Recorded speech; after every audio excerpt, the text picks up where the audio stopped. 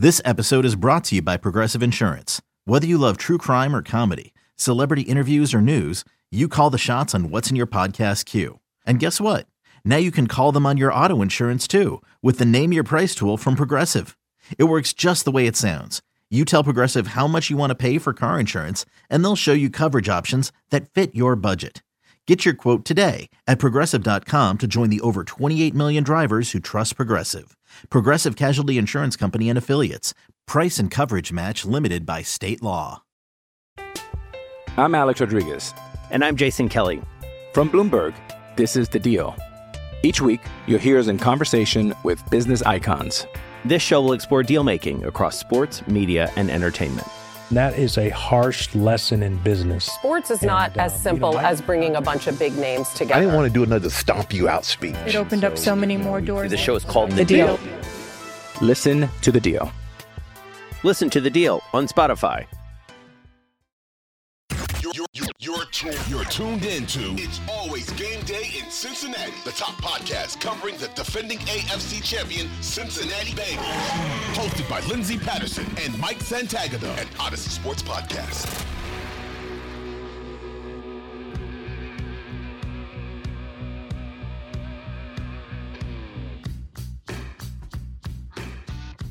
We are back on It's Always Game Day in Cincinnati. A lot of talk this offseason was CJ Uzomah's gone. He goes to the Jets. They get Hayden Hurst. A little bit of optimism, I felt like, going into the preseason game one of what Hayden Hurst can bring. He's younger. He really never got the shot to be tight end number one, that big guy with a quarterback like Joe Burrow. Here he is on this offense, makes key plays. You would think he made the play in overtime that was going to help them win the game with the go-ahead field goal. But unfortunately, that did not happen. But I think if you look at the glass half full when it comes to offensive weapons, and to be determined on, like, as I mentioned before, T. Higgins, if he plays on Sunday, what you can really get out of Hayden Hurst at the tight end position. What did you think of Hurst's play on Sunday? I liked it. I don't want to say like he looks like he could be a number one option for a team. No, but like when he was called upon, he did a great job. Starting in the first quarter, he catches that ball on third down. And a lot of times you see a guy catch that, and then the offensive line basically picks up the running back and takes him another 5 yards before he falls down. But Hurst had nobody pushing him, and he carried, I think it was 2 Steelers across that first down line. Like that was some awesome effort. And I loved seeing that. And then relatively quiet, but you have to understand that he is probably fifth in the pecking order when you think Boyd, Higgins, Chase, and Mixon. When Higgins was at times, he might be your fourth. He might be your fourth wide receiver. Yeah, fourth wide receiver. I think run game and Mixon. Oh yeah, no. I'm not taking Joe Mixon out of this. Please let me correct myself. Joe Mixon is obviously going to be there, but I think when you think of offensive weapons, obviously he's a tight end, but I think in the wide receiver room or just receptions alone, I would maybe put Hayden Hurst at 4. I mean, you look at the other guys you got in the wide receiver room, well, you're not winning a lot of games with them. See Mike Thomas in the NFL game this past weekend. I felt bad. Mike Thomas struggled, but I was also like, oh man, they're kind of trying to use him in the Higgins role at times where they just like kind of ran a play and it was like, yeah, T would be running that right now. Like that one play where he would have caught the touchdown. T. Higgins would have caught the touchdown in the end zone. I'm so sorry, Mike Thomas. I'm so sorry. I hope you rebound and you make some catches because, look, they might need you in Dallas on Sunday. But unfortunately, we knew what we were going to get in the bottom half of the wide receiver room for the Cincinnati Bengals. So, no, I just feel like Hurst is going to be one of those guys that obviously tight end, but can be your fourth receiver if you kind of think of it. Just an insane catch in overtime to set up the field goal. Like to get both feet down on that was, oh my goodness. I forgot how awesome it was until I rewatched and I was just like, sheesh. It's actually kind of a dagger. It's a little bit of a dagger if you think about it, because you're like, oh, Hayden Hurst, great part of this offense. And then he makes the catch and you think, they should have made the field goal. They should have won the game. Yeah. No, there's so many narrative stories about like how Hayden Hurst was the hero for making that catch and stepping up and all these other things. And I keep thinking nobody would have wrote it, but I always think I would have said something about Wilcox as a hero if the snap doesn't get, if the kick doesn't get blocked. It's like, yeah, you just had an emergency long snapper step in there. It was a little slow, but it was fine. So I've thought of all this. Long snappers are people too. That's what I wanted to say. I mean, people were like, how's Clark Harris get hurt? half his job is running 40 yards downfield to make a tackle, guys. That's how he got hurt. He doesn't snap and then just kind of sit there like, nice, another good one. But No. I liked Hurst a lot. He wasn't used the way I thought he would be as a blocker. I thought there'd be a lot more sift, cuts, all those type of things, but he was fine. I thought he was better as a blocker in this game than he was last year in Atlanta. So that was very promising. I still don't think he's going to be Uzama as a blocker in line, at least. But he's more athletic, and look, he might be a better receiver. Watching him, I was really impressed. He made the CJ Uzama was the guy to drag guys across the first down marker on third down. Hurst did that, and then Hurst added on that insane catch that I don't think Uzama makes that catch, but different players, I think you're going to get at least a similar result in production from Hurst. So I was really impressed, and nobody's really talking about it because it was a loss, and you want to talk about all the negatives, but I thought he was solid in his debut.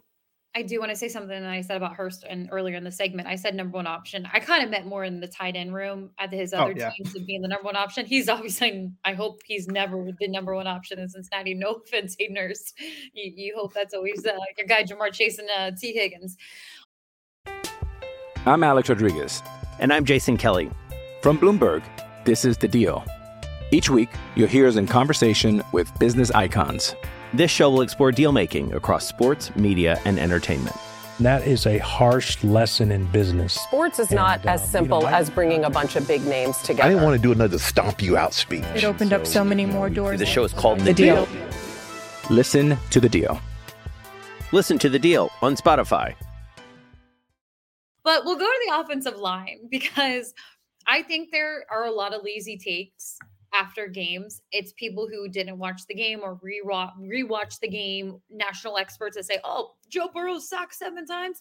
This offense line is terrible. They didn't fix anything. They didn't spend any money in free agency. Who are these guys out there? They're still struggling. Poor Joe Burrow, 7 sacks.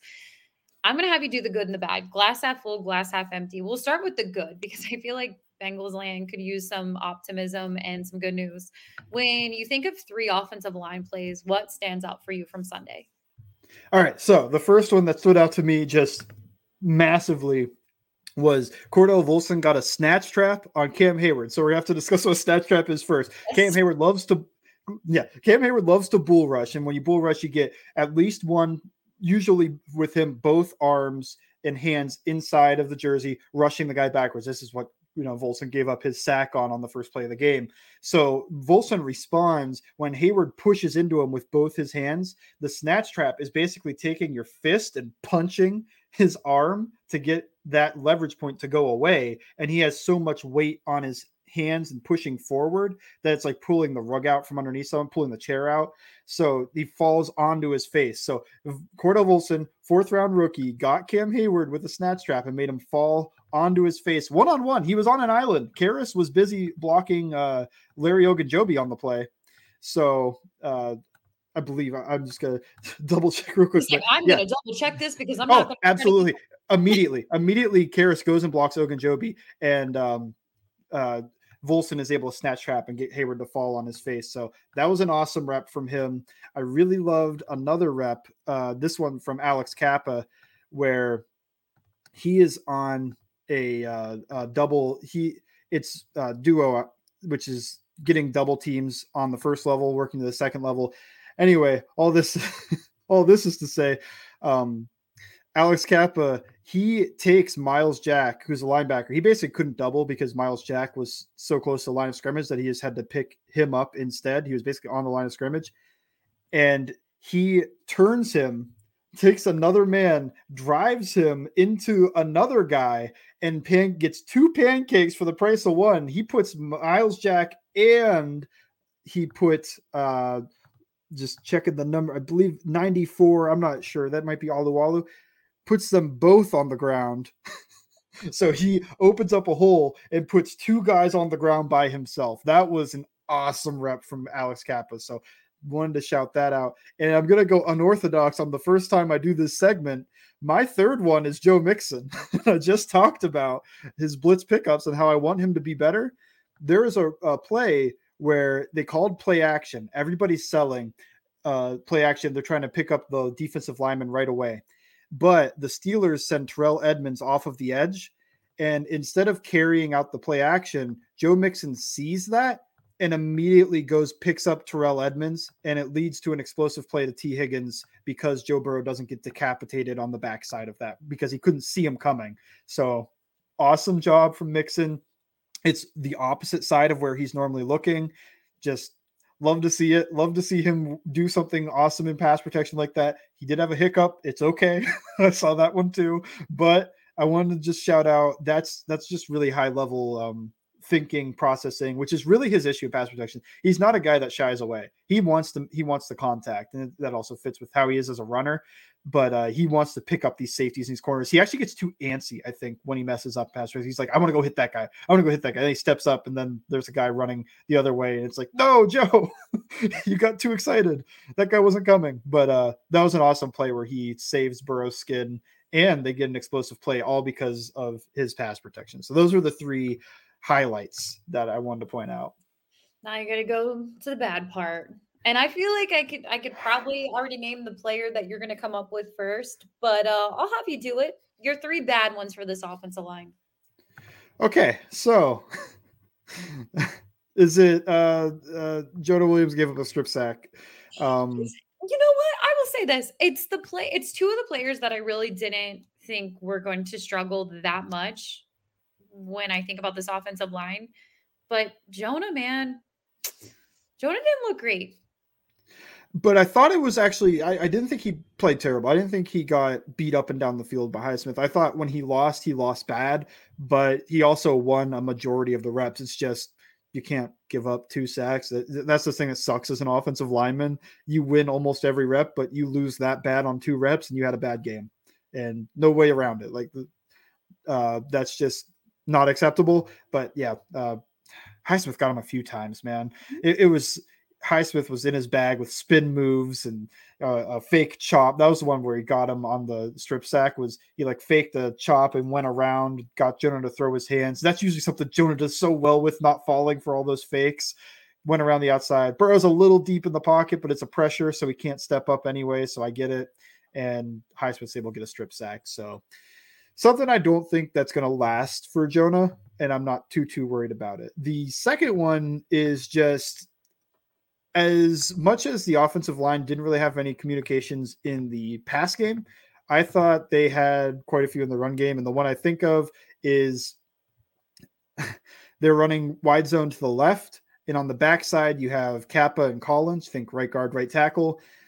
Kappa thinks, I'm just going to give out a little bit of a hand to help, and I'm going to go to the next level.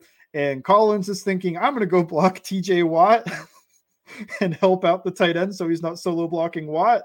And then Ogunjobi just runs right in between them because they just no communication on that one. There were, I think Collins thought, oh, Kappa's going to take that guy. And Kappa thought, oh, I'm going to give Collins a little help and I'm going to go get the linebacker. So that'll probably be fixed over time. But there were like 5 of those in the run game where you just want to have better protection. And the last one is just what I already talked about with Volson. Cam Hayward kind of stutters. Volson's one-on-one with him. And then Hayward gets a real good push initially, gets him off balance, backing up, and then just runs right through his inside. And that is the area you don't want to give up as an offensive lineman. And he gets a sack from that. So is what it is. That's an elite player. But, man, hate to see you give up a pressure that quick to a bull rush. You want to see those guys dying slow where they're just like popping back hip as they go back, and imagine like straining and just like kind of like, please get this ball out, instead of, oh crap, he's like knocked off balance, guys running free. Stay in front next time. I know he's elite. I know he's hard to block, but just stay in front. Also don't let him do the Geno where he would pick guys up and like sack the quarterback with the offensive lineman. Don't do that either, but just stay in front and make it harder on him. When you hear what you see and you're watching, obviously, the game again from the Steelers in week 1, this offensive line, are you optimistic these are things that can get fixed with this offensive line? And then you have Collins coming up with the Dallas Cowboys. Feels like an internal revenge game. I think all of that stuff is really silly because you're going to want to be ready every week in the NFL as an offensive lineman and an NFL player. I don't think it really matters who you're going up against, but obviously there's a little bit of added pressure when it's your former team. You think about this offensive line alone and you hear 7 sacks, and some of those are on Joe Burrow. You can see it. Joe does it every year. Joe's never going to change when it comes to that. And it's unfortunate at times because you don't want Joe to get hurt. And then obviously it's not great for your offense. But overall with this offensive line, as a guru, as someone who watches all of the guys in the NFL, you're my offensive line. You're my number one. You know what's going on. Can it be not fixed? true. Don't Don't you have contact with Jeff hyping Schwartz? you up. The expert of offensive linemen, the best one in the NFL. I know you've had some contact with Duke Manyweather. I'm not better than him. Duke would have been a great guest. You know what? Duke may join us on Thursday night. I will work on that. But we'll go to the offensive line right now overall. I'm gonna have a notepad out. You think of what you've seen. We've seen some bad offensive linemen. I mean, you can go back to about 7 to 8 months ago. Is this offensive line better? Are the Bengals getting criticized a little too much for people maybe not watching the tape and rewatching that game, that maybe it is just getting more reps together going into the season? To me, demonstrably better. Like as individuals, they all look much better than what they had last year. I think some of it is just unlucky, and you're going to see over accumulation of reps that this doesn't have. I think of Jonah. Jonah doesn't give up 2 sacks in a game very often. So that's probably not happening. Oh, he faces Michael Parsons. I should probably hold my tongue. That's that game. Yeah, but he faces Myles Garrett and he gives up 1 sack, and then he gives up 2 sacks to Alex Highsmith, and this is just like a consistency thing. You want to see that, but I think he gets in his own head sometimes. He's a really smart guy, and I think he overthinks things sometimes as he's getting there. Just like I don't know, just instead of playing with just the unconscious tuition of knowing, reacting, using all your training, he kind of thinks a little bit sometimes. And but overall, just almost every player along the offensive line is better than last season. It's a matter of cohesion in the run game, play calling a little bit in the run game, just not being as predictable. And Burrow's always going to be taking these sacks, but I think there is the gray area that he could fall back just a little bit. And he did it in the second half. That's why I'm always hyping up this second half of this game, because that's what I want the Bengals offense to look like, where he is hitting his checkdowns on time and he is getting through his progressions quickly. He's not holding, trying to be a big game hunter. When he has to move the ball, he's moving the ball. What were we so impressed by when Josh Allen came out and tore up the Rams? It's like he took all of the underneath stuff. And that's Josh Allen, who was known as inaccurate gunslinger, just wants to fire these deep. He comes out and he throws like 80% completion, and for a long time, like 6 air yards per attempt. Like that's not a Josh Allen thing, but if that's what the defense gives you, that's what you have to take. If they're going to play everybody deep, you take the underneath. Just very simple. Sometimes we make this very hard when it's a little bit more simple, where if they're going to play people deep, you take what's underneath. If they're going to bring a guy down, now you can attack deep. It's just numbers that way. So I want to see Burrow just not completely. I don't want him to turn into like a Kirk Cousins. Or, he had a great game, but I just want to see 5-10% more of protect your offensive line a little bit and protect yourself. Protect your offensive line from criticism by protecting yourself and getting that ball out. Just, stop running out of the pocket when it's clean and stop. He only did that a couple times, but worrisome a little bit. I think he'll be okay. He was fine last year. And then also just get the ball out. When it's that first pick is just burned in my memory as like a core memory. It's like, get off of that. It wasn't even a sack, but get off of that, check it down. And I think that just has to happen a couple more times a game. Instead of taking a sack, just check it down, live to fight another day. Yeah, I think you bring up a great point. You don't want Joe Burrow to change the way he is, because if Joe Burrow changed the way he is, he would not have that first down in the AFC Championship game where he had the play of the second half. There's so many plays in that second half, but he runs for the first down and keeps it a game and gets the first down, and they extend the play and go down and score. So don't change fully, But I think you bring up a good point when you said protecting the offensive line and yourself. You protect yourself from getting injured. And then the criticism is the headline, 7 sacks. This team didn't change anything. This is the same old offensive line. And I agree with that. I think you got to be smart with that. And Joe has to change his ways when it comes to that. Not fully, but a percentage wise. And hopefully that happens. And I have no doubt that today's an off day in the NFL, not to be like more like, oh, Joe Burrow is sitting at his locker staring into space and still staring. He hasn't eaten. He hasn't bathed. Yet. But I truly believe Joe Burrow did not have an off day today. I truly believe that he's I sound so corny. People are gonna be like, "Oh yeah, Joe Burrow never sleeps. He works. He's one of those coaches that sleeps at the stadium." No, but I truly believe that dude is like, "All right, now it's war," because he's a different cat. But we'll see what happens in Dallas on Thursday. But it's crazy. There's so much to talk about. We just talked about offensive line for a full segment and Hayden Hurst. There's plenty with this team, and we'll do a little bit of what we learned after week 1 going into the next segment on It's Always Game Day in Cincinnati.